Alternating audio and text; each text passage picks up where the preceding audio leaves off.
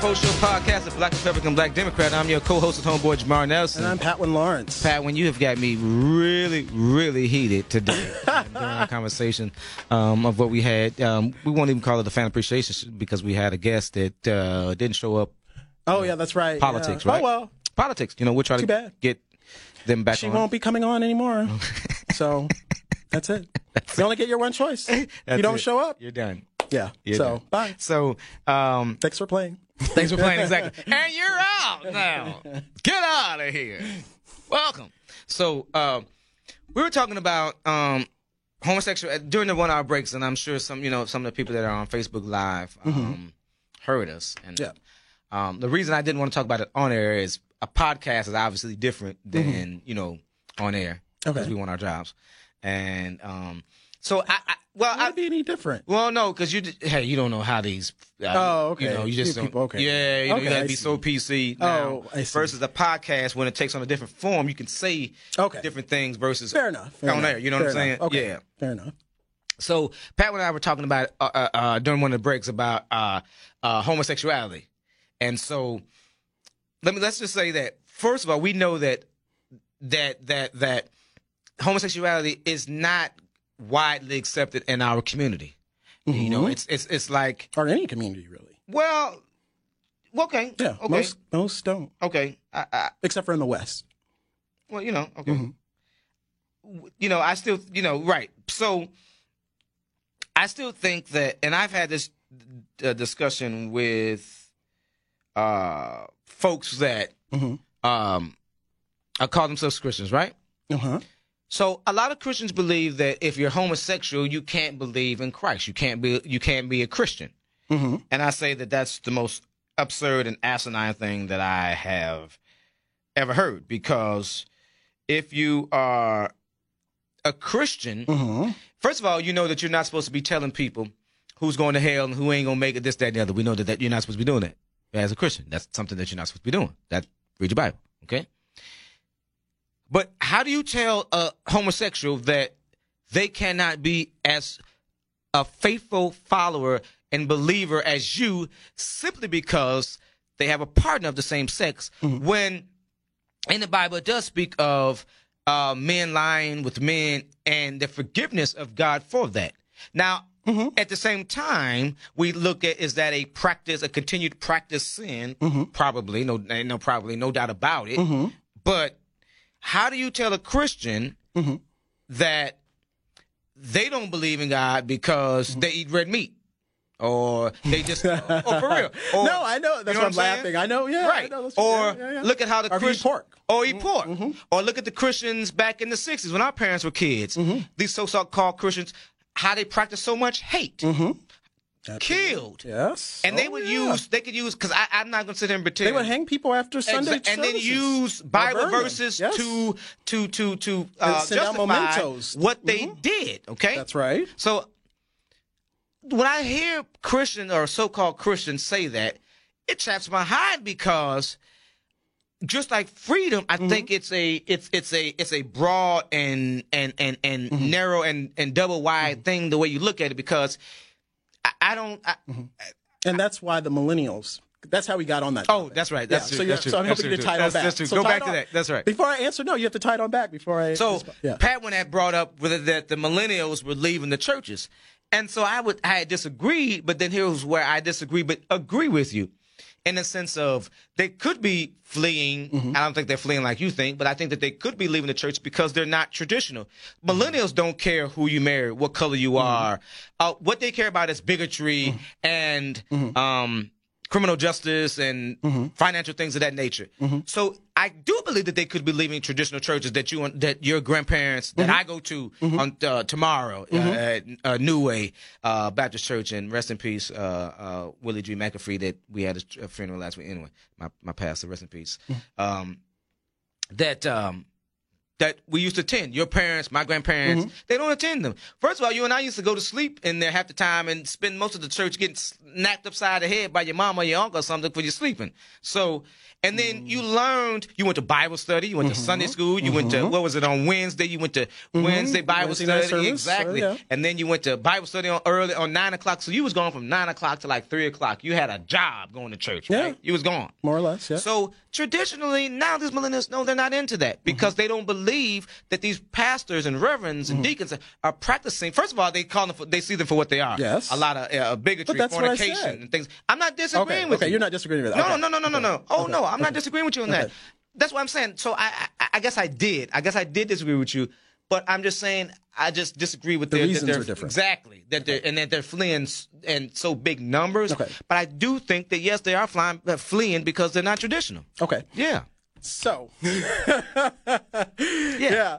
So, and I've heard all of this before. See, here's this is the problem with people in the church. So, the church isn't about what you make of it. The church is the body of Christ, and it was founded back on the apostles and prophets, as St. Paul tells us in the scriptures.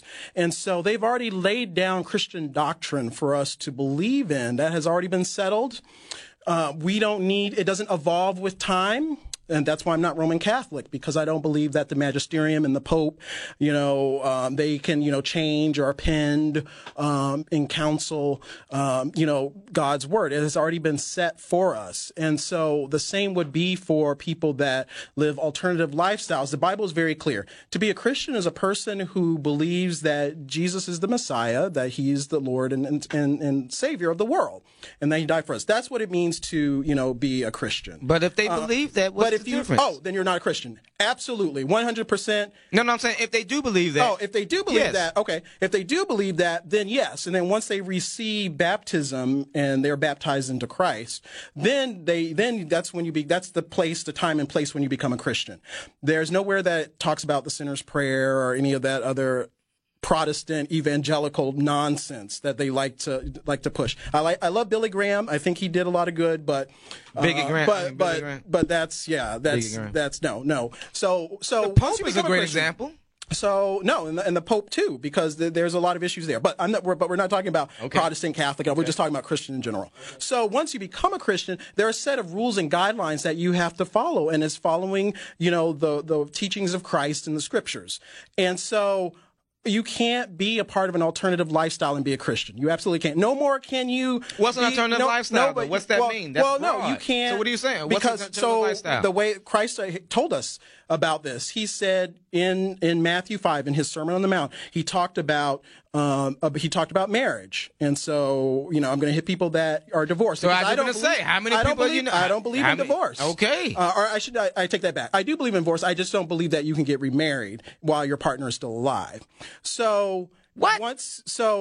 And Christ said that he said that the reason why they had the divorce in the Old Testament is because of the hardness of the heart. That's why Moses allowed it. But he said that's not how it should have been from the beginning. He said that's why man leaves his family and cleaves to his wife and they become one. That's that's what sex is, and so it all works together. So, okay, but that's what sex is. But that's what sex is. Sex is the man and the woman coming together. That's actually in God's eyes. We know how to procreate. We know that. But in God's eyes, that's actually what marriage is. Freedom, what about real freedom? But I'm getting to that. But that's what marriage is. See, I have to go back to the beginning. So marriage, man, woman, Adam, Eve coming together in sexual union. That's were they supposed to though? That's the man and woman. Were they supposed to? That man and woman comes together. Were they supposed? They form that unit together, and then they procreate. They have children. They carry on the next generation, and we see that in the DNA recombination. You get 23 chromosomes from your dad, 23 from your mother, and X, Y. Your father determines that depending on if he gives you X or Y, you become a boy or girl. And so that you see that. How God has already established what mankind is, how we procreate, and how we come together. So those people who want to say, well, two men can come together or two women can come together or this whole transgender mental illness type stuff. No, that is wrong. That's not biblical. It goes against the foundations of the scriptures, because the scriptures also talks about people getting divorced and then remarrying. It talks about people that fornicate. So, I've had sex and I've never been married. So that I would include me in that too. Exactly. You that damn includes right. people that have same sex, whether male, female. It includes a whole list of sins in that list, whether you look at Romans 1 or you look at 1 Corinthians 6. And St. Paul mentions this several times, whether it's in 1 Corinthians 6 or in Galatians. He says, do not be deceived. People that commit these things, and he lists them, will not inherit the kingdom of God. And if you look at that in the Greek, that will not, that is an imperative. That means it's with force. It's the command. He's saying that people that do these things, and then if you look at the verb form of those sins that are mentioned, it's in an infinitive sense. So that means that it's a lifestyle. It's a practice. People who practice these things, that's their lifestyle. Those are the people, they will not inherit the kingdom of God. And so that's why I have an issue with my own church, with the Episcopal Church. That's why I have the issue with a lot of evangelical churches. Are these whole seeker friendly? Are people that want to say you're too traditional? We need to be more flexible. There's freedom. No, with the scriptures, there's not freedom. That you have to obey the commands of Christ. If you say you belong to Christ, you have to do what he says, because if you don't do what he says, why do you call him Lord? Jesus even said that. He says, why do you call me Lord and do not what I say to do? So that's why millennials, they want to have their cake and eat it too, and that's not how it works. No. So they go and they create their own fellowships, which aren't true churches of Jesus Christ, in my opinion. So they're just lost people. That's your opinion. No, that's not my opinion. You're lost if you're having unwedded sex. You're lost. That is right. Okay. That is right. You're lost if you ejaculate. That's a sin. So there's a lot of Where's that? Where's that in the Bible? That's not in the Bible. I'm not saying that you shouldn't do it. I'm not saying that. You listen. So masturbation. There's nowhere that it says that you can't do that. Where does it say that? But it's because of the dirty thoughts and all that goes with that. That's why it's not a good practice. That's why it is sinful, because of the dirty thoughts that come with it. But the Bible, if you look at the Old Testament, it talked about what to do and how to clean yourself up when you have night emissions. It talks about that in the law. Because you become unclean for a certain period of time, but you're able to purify yourself. That's Old Testament, of course. We don't go by that, but there's nowhere where it says masturbation is okay. Thank you. So I'm just throwing that out there. Lawrence Graham. I'm just now throwing that out there. Are you going to say again that it is in the Bible? But are you going to say again that a person that is homosexual is not a believer? Are they practicing? So is Donald Trump a believer? I would say not.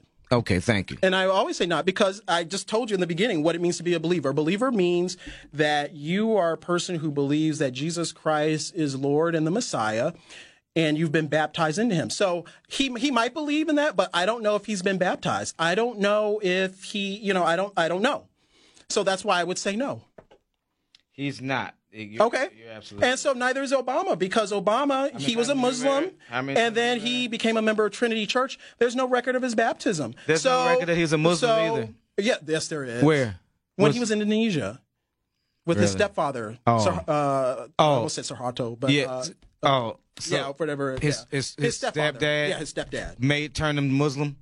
Well, yes, he became Muslim. Oh, so then he came back to America and denounced he speaks Arabic. He speaks Arabic. They were amazed when he went on tours of the Middle East to Egypt, because he spoke, the imams praised him because he spoke Arabic better than, and quoted the Quran better than some of their best scholars, they said. No, that is true. No, it isn't. Yes, that is. No, it isn't. I can pull up the articles for you. Please pull it up. But from a reputable place, too. But here's the thing is, so if you can't show that you have gone through that process and become a believer, you're not a believer. That's simple. And I'm stating that dogmatically. Most times I'm like, okay, well, people can believe whatever. But when it comes to scriptures, I'm more dogmatic, because I'm not basing it on my opinion. I'm basing it on the foundation of the apostles and prophets and the word. The early church fathers who have set down. We got 30 seconds here. What I'm saying to you is that I believe that you guys don't. That's what I say about Republicans. You guys don't believe in real freedom. You guys don't believe. It has nothing to do with real freedom. You guys don't believe in the Bible either because you guys that's a satanic freedom. That's a satanic freedom because that's what Satan did in the Garden of Eden, saying, "Oh, you will become like God." You guys practice too much.